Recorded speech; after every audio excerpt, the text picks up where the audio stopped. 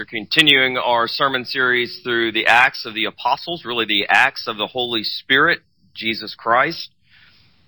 We are still in Acts 9. And as we've read the conversion of Saul in Acts 9, the previous few weeks, we're going to be on that again, starting in verse 10. But before we read God's holy, inerrant, infallible word, let's turn to the Lord in prayer.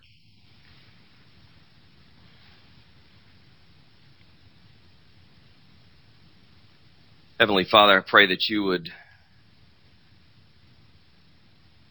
bless and be pleased with the words of my mouth and the meditation of all of our hearts. And as your word is read and proclaimed, that we would hear with joy what you have to say to us this day. For the building up of your church and the sake of the expanse of your kingdom. For we pray this in the mighty name of Jesus Christ. Amen. I'll read starting at verse 10 of chapter 9 through verse 25. Hear the word of the Lord, it is written. Now there was a disciple at Damascus named Ananias. The Lord said to him in a vision, Ananias. And he said, Here I am, Lord. And the Lord said to him, Rise and go to the street called Straight, and at the house of Judas look for a man of Tarsus named Saul, for behold, he is praying. And he has seen in a vision a man named Ananias come in and lay hands on him so that he might regain his sight. But Ananias answered, Lord, I have heard from many about this man, how much evil he has done to your saints at Jerusalem. And here he has authority from the chief priest to bind all who call on your name. But the Lord said to him, Go, for he is a chosen instrument of mine to carry my name before the Gentiles and kings and the children of Israel. For I will show him how much he must suffer for the sake of my name. So Ananias departed and entered the house, and laying his hands on him, he said, Brother Saul, the Lord Jesus, who appeared to you on the road by which you came, has sent me, so that you may regain your sight and be filled with the Holy Spirit. And immediately something like scales fell from his eyes, and he regained his sight. Then he rose and was baptized. And taking food, he was strengthened. For some days he was with the disciples at Damascus. And immediately he proclaimed Jesus in the synagogue, saying, He is the Son of God. And all who heard him were amazed and said, Is not this the man who made havoc in Jerusalem of those who called on this name? And has he not come here for this purpose, to bring them bound before the chief priests? But Saul increased all the more in strength and confounded the Jews who lived in Damascus by proving that Jesus was the Christ. When many days had passed, the Jews plotted to kill him. But their plot became known to Saul. They were watching the gates day and night in order to kill him, but the disciples took him by day and let him down through an opening in the wall, lowering him in a basket. The grass withers and the flower fades, but the word of the Lord endures forever. Thanks be to God. Amen. In one of my previous sermons, I shared the story of the conversion of Charles Haddon Spurgeon, who slipped into a small primitive Methodist church in Colchester, England during the snowpocalypse of January 1850. It was there that a substitute preacher, a layman, a poor, uneducated shoemaker from the countryside, stepped into the pulpit in the unexpected absence of the pastor and delivered the gospel in a way that pierced Spurgeon's heart. It's an incredible story, one that Spurgeon shared over 280 times in his sermons. Did you know, though, that John Owen, the 17th century Puritan theologian and pastor, had a very similar experience? He went to hear a well-known preacher of his day at Aldermanbury Chapel and was disappointed to find a country preacher, a farmer, who was filling the pulpit on that particular Lord's Day. but it was through his sermon on Matthew 8:26. Why are you afraid, O you of little faith? That Owen placed faith in Jesus Christ and received the assurance of salvation. These men, Spurgeon and Owen, became regarded respectively as the Prince of Preachers and the Prince of English Divines. And who was it that played vital roles in their conversions to Jesus Christ? Well, we don't know their names. Either of them. As well known as these stories are, the names of men, these men who played important roles, have been lost in history. Remarkable, isn't it? That we don't know the names of these men who famously led these two giants of faith to the faith. But how about the conversion of other Christians who became well regarded as great preachers, teachers, pastors, evangelists in the Church of Jesus Christ? Do you know the name of the man who led R.C. Sproul to Christ? It was in his freshman year at Westminster College in the student lounge of the dormitory. Sproul was called over to a table by an upperclassman football player, a leader on the team who was doing a Bible study with other upperclassmen. He showed a Bible verse to Sproul, Ecclesiastes 11:3. If a tree falls, whether it falls to the north or to the south, wherever it falls, there it shall lie. And Sproul was immediately struck by the Holy Spirit with the reality that he was like the fallen tree, dead and rotting.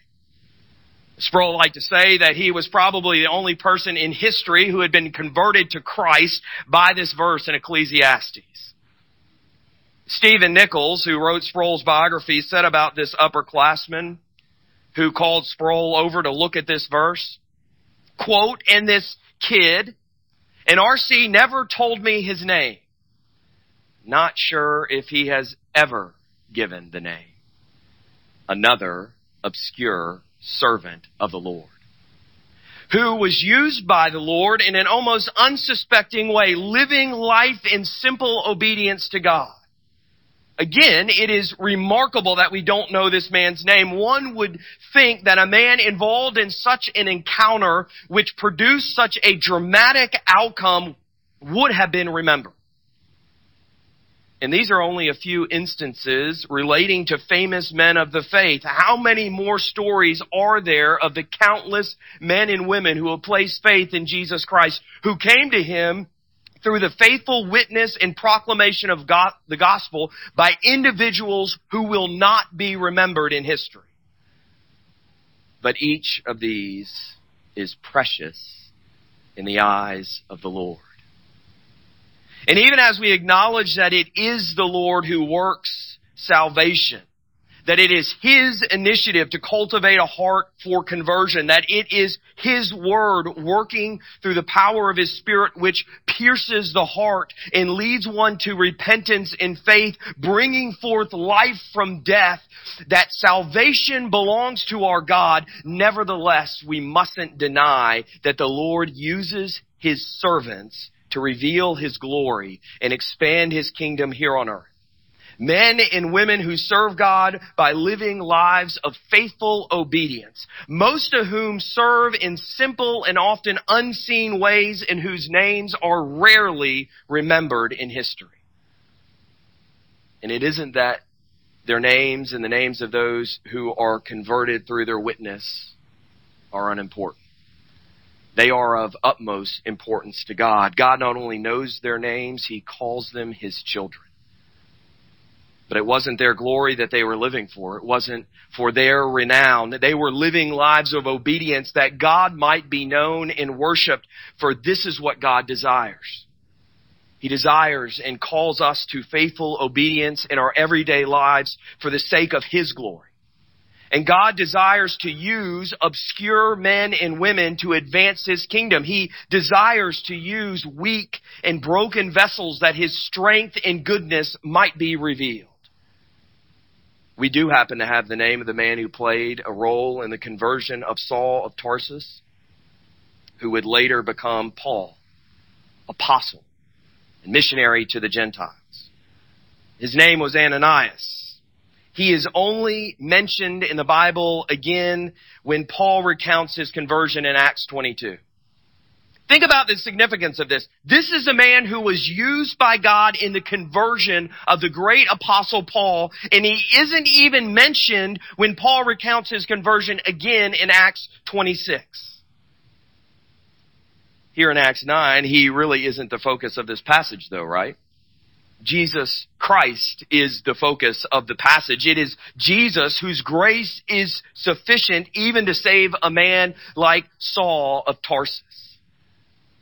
But nonetheless, the Lord uses this man Ananias, who was known, at least in Damascus according to Acts 22, as a devout man, well spoken of by all the Jews. In the larger sense, though, he was just an obscure follower of Christ, not to be mentioned again outside the retelling of this story. And here's what Luke says in verse 10 about him. Here's our introduction to Ananias. Now there was a disciple in Damascus named Ananias. That's it. He was described as a disciple. And we might be thinking this man plays a vital role in the conversion of Saul, and this is all we're told about him? Seriously? This is all we need to know, though, right? Because what is a disciple? In general, a disciple is a student or follower of a teacher or leader. In particular, here, a disciple is one who follows the Lord Jesus Christ, who obeys him and submits to his authority, who comes under his discipline, his instruction, who seeks to please him. And so when Jesus calls Ananias, his response shouldn't surprise us at all. Here I am, Lord. But can you imagine what was going through Ananias' head as this conversation with the Lord continued to unfold? Ananias? Yes, Lord. I want you to go to Straight Street. Certainly, Lord. To the house of Judas. Of course, Lord. Look for a man there from Tarsus named Saul. Wait, what? Saul? The Saul? The guy who has been destroying your church? That Saul? Yes, Ananias. Are you sure, Lord? Yes, Ananias. Because I've heard from many about this man. He's a bad man who hates your church, and he has come to wreak havoc on your people. But Jesus simply responds to these comments saying, go. For he is a chosen instrument of mine to carry my name before the Gentiles and kings and the children of Israel. For I will show him how much he must suffer for the sake of my name. And look at what verse 17 says. So Ananias departed and entered the house. And laying hands on him, he said, Brother Saul.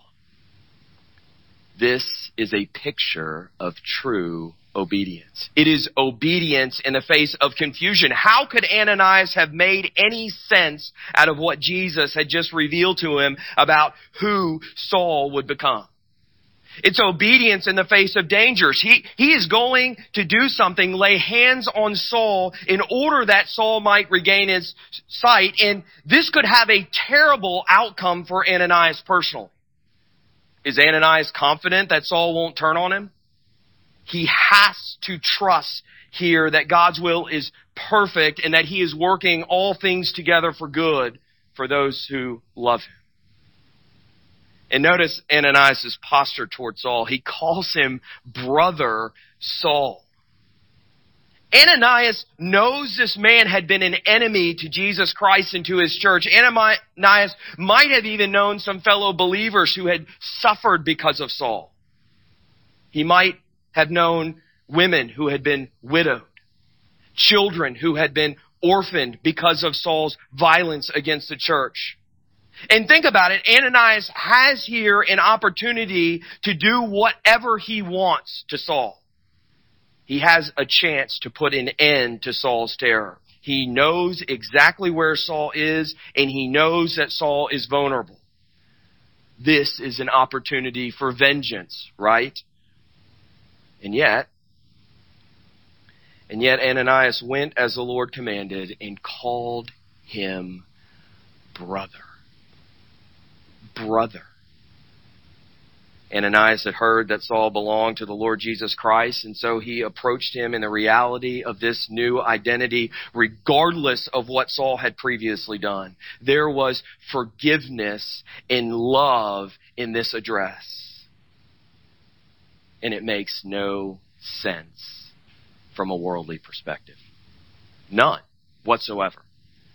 It only makes sense from a perspective of obedience to Jesus Christ. Ananias obeyed because that is what a disciple does.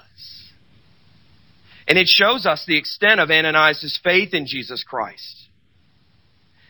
This is another mark of a truly converted heart. It is a life utterly transformed by God's grace that lives in grateful obedience to God. Deep, radical inward change leads to subsequent and observable external change. There are a few questions of the Heidelberg Catechism dealing with conversion under the section of grateful response to the gospel of Jesus Christ. Question 88 asks, what is true repentance or the conversion of man? The answer is, it is the dying of the old nature and the coming to life of the new. Question 89 asks, what is the dying of the old nature? The answer is, it is to grieve with heartfelt sorrow that we have offended God by our sin, and more to hate it and flee from it. Question 90. What is the coming to life of the new nature? The answer. It is a heartfelt joy in God through Christ, in a love and delight to live according to the will of God in all good works. As one pastor and author put it, there are clearly two sides to conversion. Conviction of sin followed by rejoicing in God's grace. These two must be present wherever there is true conversion. And we've seen it already in Acts, right? Where the gospel is proclaimed and received in repentance and faith, there is observable joy. We've seen it in the early church community in Jerusalem. And the lame beggar who was healed in Samaria after Philip preached Christ to them. In the Ethiopian eunuch, there is much rejoicing where the gospel has been received, because to know God is to know the love of God, who by His grace lifts us out of despair and darkness, claims us as His own, and blesses us by seating us at His right hand in Jesus Christ. And there is nothing better in life than having the assurance that our sins have been forgiven and that we have been set at peace with God, having been brought into union with His beloved Son. And if you truly know God and know His love, and I'm not talking about on an intellectual level, I'm talking about on an experiential level. I'm talking about having tasted and seen that the Lord is good. Then you will love God. You can't help but to love God for His amazing grace that He has shown. And if you love God, then you will want to flee from sin and serve Him. You will be His disciple. This is what the Heidelberg Catechism is getting at in this section. If there is not a transformed life with eagerness to serve the Lord, then there is very little chance that there has been a true conversion. This is true of Ananias, and it becomes true of Saul here as well. Saul's life is utterly turned upside down. In a moment, we see him move from Pharisee Saul, persecutor of the church of Jesus Christ, to the Apostle Paul, the missionary to the Gentiles, willing to suffer for the sake of Jesus Christ. And there is no explanation of this transformation, that this man would now be willing to be humiliated, and to suffer for the Lord that he had just violently opposed, except for true conversion wrought by the saving grace of God. And this baffles everyone around Saul. And the significance of this is clear. Paul's transformation and life of subsequent discipleship are evidence of the truth of the gospel of Jesus Christ and its saving power. There is no other explanation for these things. And we see the reality here that when we are converted to Christ, we aren't just saved from something, we are saved for something. We aren't just saved from our sin, we aren't just saved from God's just judgment and wrath. We're saved for His glory. You've heard me say this before, but it's just so clear here. Saul was saved from his sin, a sin that was so great that it sought to destroy God's church. Only a powerful and merciful and loving God could save one from so great a sin. But this salvation comes with a purpose. And the Lord tells Ananias that this man who was once an enemy of God is a chosen instrument of mine to carry my name before the Gentiles and kings and the children of Israel. Saul was saved for a purpose. But this isn't exclusive to Saul. He isn't the only one who is saved for a purpose. In Ephesians 2, Paul writes, "And you were dead in the trespasses and sins in which you once walked, following the course of this world, following the prince of the power of the air. But God, being rich in mercy because of the great love with which He loved us, even when we were dead in our trespasses, made us alive together with Christ. By grace you have been saved, and raised us up with Him and seated us with Him in the heavenly places in Christ Jesus, so that in the coming ages He might show the immeasurable riches of His grace and kindness toward us in Christ Jesus. For by grace you have been saved through faith, and this is not your own doing. It is the gift of God, not a result of works, so that no one may boast." Paul had a very clear understanding that he had been saved by God's grace. He understood himself to be a sinner, unworthy of God's love, unworthy to be called a child of God. But despite his rebellion against God, God delivered him from the dominion of darkness and brought him into the kingdom of His beloved Son. Paul understood that Christ's death on the cross was sufficient to cover sin, even his sin. He knew God's love for him in Jesus Christ, and he rejoiced in it. It's a glorious gift. And this applies to all who have been redeemed by the blood of Christ. But listen to what he writes next.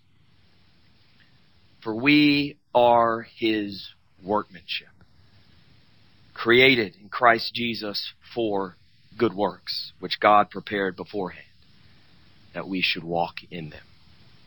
What is the proper response to the grace we have been shown? Joy. Yes.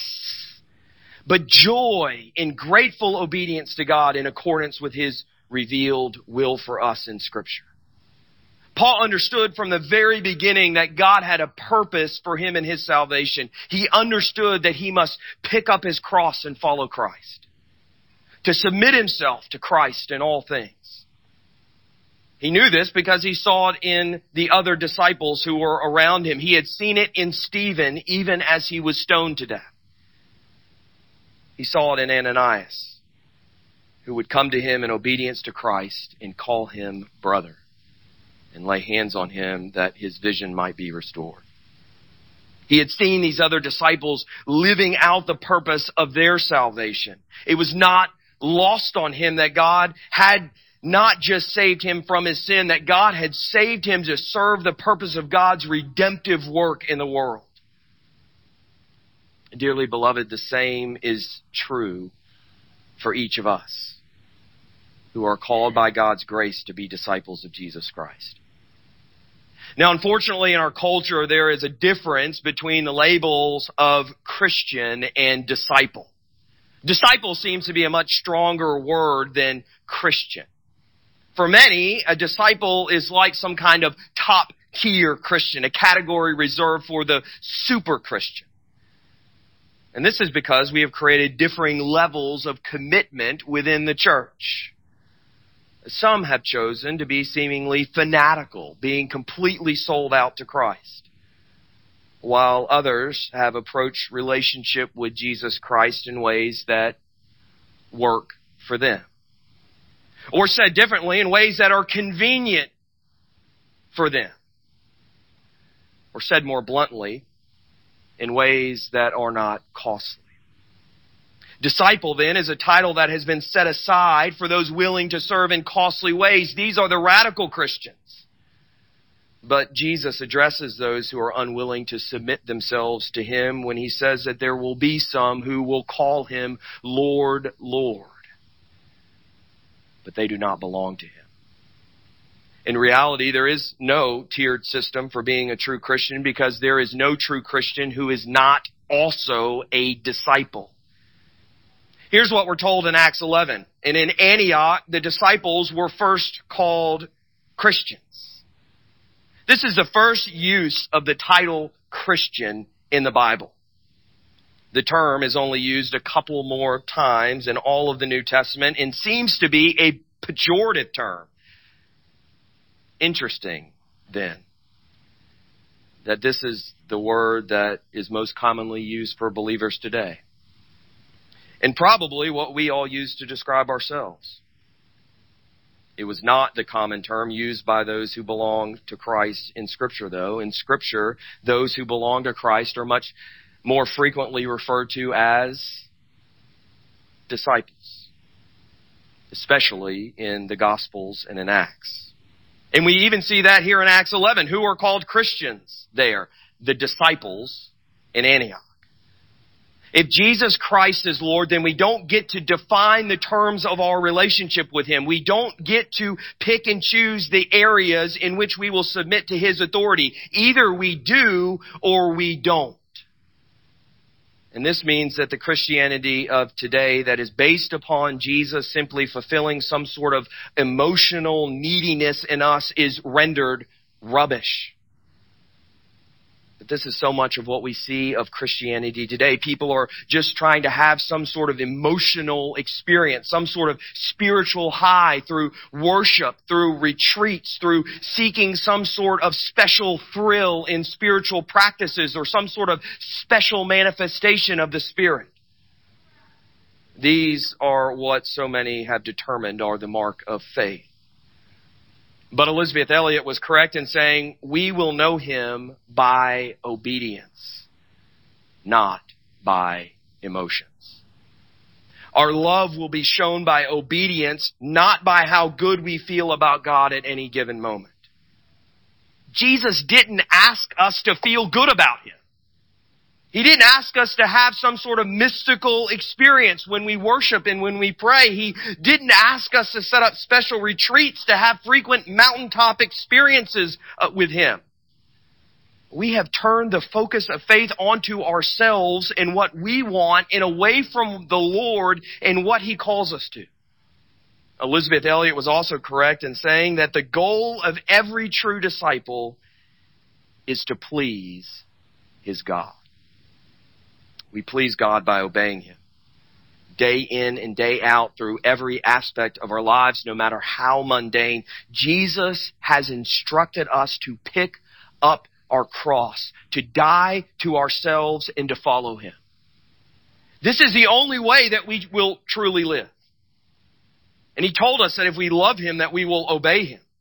He told His disciples to wash each other's feet. He told Peter to feed his sheep. He told them all to go and make more disciples, teaching others to obey what He has commanded. And so we need to move past this barrier of allowing what Scripture identifies as ordinary to be labeled as radical. Was it radical for Ananias to put himself in a position of vulnerability?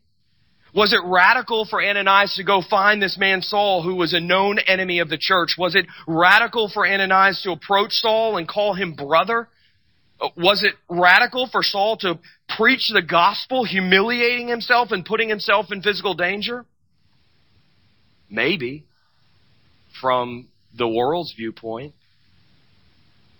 But Scripture points to it as ordinary discipleship.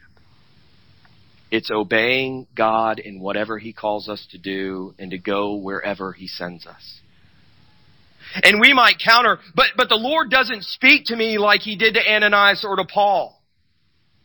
And many of us might be able to claim that we have never heard the Lord speak to us so audibly and give specific instruction like He did to them. I wonder if this is altogether true, though. Because I have felt hatred in my heart toward those whom I have seen as enemies of the church or to me personally. And I've heard the still small voice whisper my name. Jonathan. Yes, Lord. Can you do something? Certainly, Lord. Pray for that person. That guy? The one who has acted violently against your church, against me? Yes, Jonathan. Pray for him. And not only that, love him. Actively love him. But he's been horrible to me. I know. Forgive him and love him anyhow. And we can be confident that this is the voice of the Lord in our lives because this is exactly what His Word tells us to do. Is this not what God has explicitly commanded us? Has He not given us specific instructions in His Word? Lots of things that we might not like, that we might object to, that we might be anxious about doing. Clothe yourselves with compassion. Love your neighbor, even those you consider enemies.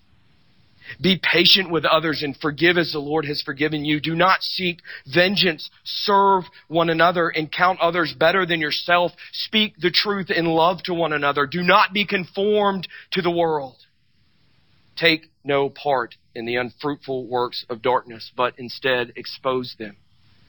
Honor the emperor. Pray for those in authority over you. Proclaim the gospel of Jesus Christ. Rejoice insofar as you share Christ's sufferings. Go to the end of your street and to the end of the earth. Die to yourself. Dearly beloved, this is hard stuff. It's scary stuff, but obeying God's word is what it means to be a disciple of Jesus Christ. And these are the things we are commanded to do in our everyday lives. This is ordinary discipleship. Serving the Lord in what may seem like obscurity. Gladly surrendering to Him. Not looking to make a name for ourselves. Looking to give Him glory because we love Him. Because we delight in pleasing Him. Because it is our joy to see Him exalted. Because we savor bringing Him renown. And sometimes choosing obedience is choosing a path of danger and difficulty. It's choosing a path of resistance. It's choosing a path of suffering. Ananias seemed to understand this. Paul certainly knew this well by the end of his life. He understood the path of obedience to include all manner of suffering. Suffering was accepted as part of his calling. And he was able to do this for two reasons. Very briefly. First, he understood and believed in the sovereignty and supremacy of God. And we see this in places like the great 8th chapter of Romans, the first chapters of Ephesians and Colossians. Here we see God at work according to His good purposes to bring about redemption. Christ is shown to be the one through whom and for whom all things were created and the one in whom all things hold together. We can obey God when we believe that God is in control, that He intends good for us, and that His calling in our lives has purpose, even if it brings suffering. Second, Paul believed in the promise of the resurrection from the dead. He speaks to this assurance in 1 Corinthians 15. He understood that if Christ had been raised from the dead, then so too would those who have faith in Jesus Christ. Anything we suffer for Christ then is not in vain. Anything we suffer for Christ is not in vain. This is how Paul ends that chapter. Therefore, my beloved brothers, be steadfast, immovable, always abounding in the name of the Lord, knowing that in the Lord your labor is not in vain. This is the call to faithful discipleship in light of the resurrection. As John Piper states, the hope of the resurrection radically changed the way Paul lived. It freed him from materialism and consumerism. It gave him the power to go without comforts and pleasures that many people feel they must have in this life. And it calls us to examine ourselves. Has the hope of the resurrection transformed how we think and live? Are we living for gain in this world or in the next? Has it motivated us to be free of fear and obeying the Lord? And so I ask you, how is God calling you to serve Him today? Is it through gospel hospitality? Inviting people into your home who cannot repay you and might even oppose you? This is what won Rosaria Butterfield to Christ. Is it through a gospel conversation with a friend, a coworker, a family member? Is it through an act of humility, serving another in a tangible act of love? Is it through the extension of forgiveness and reconciliation? Whatever it is. No matter how obscure it might seem, no matter how unseen, how unknown, how minor, I urge you, don't delay. Only God knows how our obedience will be used by Him. It could be the next Charles Spurgeon that is brought to faith. But it could be that heaven rejoices that the one who was lost is now found. Christ is calling you. Repent of your sins. Rejoice in the salvation offered to you in His sacrificial death. Follow Him in grateful obedience to His word. And may He be pleased with our sacrifices of service and receive all the glory. Let us pray. Heavenly Father, we thank You that You have rescued us from the dominion of darkness and brought us into Your marvelous light. To You be the glory for our salvation and for our lives lived in grateful obedience as our response to Your grace. Help us to live faithfully to the calling You have given us in Christ Jesus. For it is in His name and for His sake that we pray these things. Amen. In response to the gospel of Jesus Christ, let us now stand and affirm what we believe using the Philippian Creed from Philippians chapter 2. Christian, in whom do you believe? We believe in Christ Jesus, who though He was in the form of God, did not count equality with God a thing to be grasped, but emptied Himself in form of a servant, being born in the likeness of men, and being found in human form, He humbled Himself by becoming obedient to the point of death, even death on a cross. Therefore, God has highly exalted Him and bestowed on Him the name that is above every name, so that at the name of Jesus every knee should bow, in heaven and on earth and under the earth, and every tongue confess that Jesus Christ is Lord, to the glory of God the Father. Amen.